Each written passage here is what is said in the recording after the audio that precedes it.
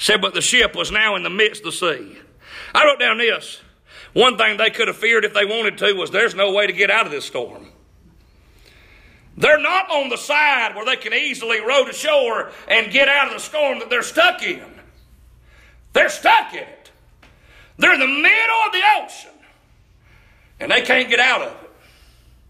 But I thought about you might be afraid tonight, or somebody here might be afraid, somebody may be afraid listening live, that you're afraid because you're in the midst of the storm and you can't go anywhere in the world to get out of what you're in.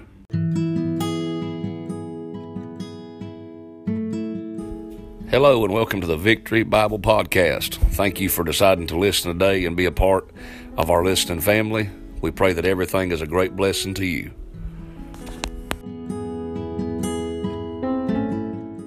But if you get in that middle of the storm, in that eye of the storm, it'll be uplifting. Amen. I'll tell you, like I said a minute ago, I find nothing but destruction in the world. I find nothing but heartache and problems and sorrow. But man, I'll tell you, I get with the Lord and He uplifts me. He encourages me. Amen. Amen. Hey. Thank you, Jesus. There's a peaceful place now of the storm. Thank God He's peace. Amen. Sure. He reveals Himself to us. Thank God He don't just reveal Himself to us, but then He also gives power to do the impossible in the midst of a storm. You can talk bad about Peter if you want to tonight, but Peter's the only disciple who walked on water. Nobody else did it. John the disciple didn't walk on water. He was a pretty good Christian person. John the disciple was. Mark was a good Christian, but he didn't walk on water. Luke was a good Christian. They didn't walk on water though. Only Peter done it. Only Peter done it. Man, Peter had a big mouth. I feel like I really identify with Peter. I can relate to Peter. Peter's always taking his foot and shoving it right in his mouth. Amen.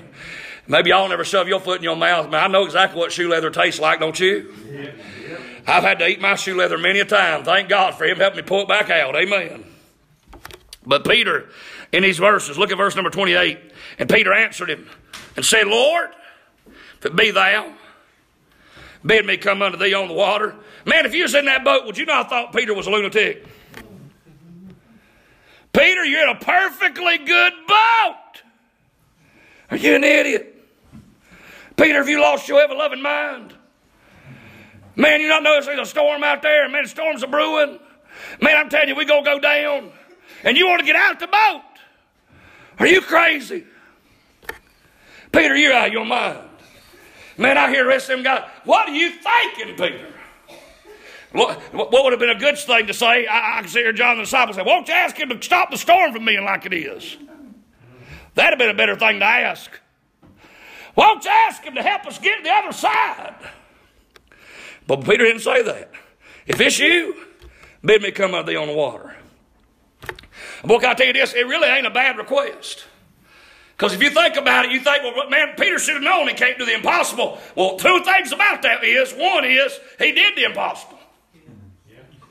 And the other thing is, right before this, the Bible said, Jesus told him, said, I give you power over demons of hell. That's what He did. Gave him power over the demons of hell. So I believe Peter done said, you know what? Man, He gave me power to go get over the demons of hell. He can probably let me walk on water. Hey, Lord, if that's you, let me come. I'll tell you what's a blessing is. He said, come. He said, come on.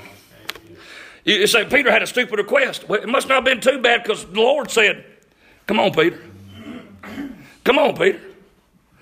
Think about what we're reading too, by the way. If you're in the darkness, could you see where to put your foot? Man, Peter, when he stepped out, he had to step out in darkness. He had to step out in a place he could not see and just trust completely. What Brother John taught on Narula a while ago, preached Narula a while ago. Trust in the Lord with all thine heart and lean not unto thine own understanding. In all thy ways acknowledge Him. Amen. Hey, listen, that's just saying, God, I don't understand. I don't see where I'm stepping. I don't even know how to do what I'm doing. But God, here I go. And you step out on nothing. Just believe in God. Trust in God. Will help you. Amen. I was trying to encourage you, and I believe it encourage you to help you if me and you just realize, man, just keep on stepping out and believing God and just do what God told you to do, and it'll work out. Listen to this. He said, and Peter answered him, Lord, if it be thou, bid me come unto thee on the water. He said, come. And when Peter was come down out of the ship, he walked on the water to go to Jesus. He's going in the right direction, wasn't he? Sure. So he got on the water to go to Jesus. Right. That's a good direction to be going. Listen, he had his eyes fixed on the Lord Jesus. He's fixed on the Lord Jesus. He was looking at him. Man, he was paying attention only to Jesus. He said, man, I'm not worried about walking toward the storm. But I'm worried about walking toward the one walking on the storm. Walking on the water. I'm going to walk toward the Lord Jesus. Listen to this. Not only that, but then the Bible says, but when he saw the wind boisterous, he was afraid and began to sink. He cried, saying, Lord, save me. There's a couple of lessons taught in this verse. A couple of lessons I believe you can see in verse number 30. But when he saw the wind boisterous, he was afraid. When he got his eyes off of Jesus and he got his eyes on the storm, he went back from being no fear to a boatload of fear. Really, that's what they had anyway in the boat he was in earlier, was a boatload of fear. But he got out of the boatload of fear, looking at Jesus with no fear, walking toward him on the water, but then he looked at all them winds and waves, and he got afraid again. He got afraid again. Listen, it may be that when you got saved, boy, you got your eyes right on the Lord. Man, you really got me. And I'm talking about you got right in there. I mean, you got your eyes focused on him. You're ready to do whatever he tells you to do. And then now you just, man, all the time you're afraid of doing this, afraid of doing that, afraid of trying to live for him this way, afraid of trying to serve him like this, afraid you won't be good enough to do what God wants you to do. I say, go out and serve him. Amen. But listen to this. Not only you see the fact that in the verse you see that fear made Peter fall, but you also see in beginning to sink, he cried saying, thank you, Miss Man. He cried saying, Lord, save me. But listen to that verse he said, beginning to sink. I'd always read that verse, Brother James, to be like this. That Peter, I kept missing beginning to sink. I kept missing that, thinking he's waiting till he's got about neck high on this door, and he finally says, Lord, I pray, dear God, help me. Lord, save me. But not till he gets neck deep. That ain't what the Bible said. The Bible said beginning to sink. I believe the moment Brother Peter felt his feet give way, he said, Lord, save me.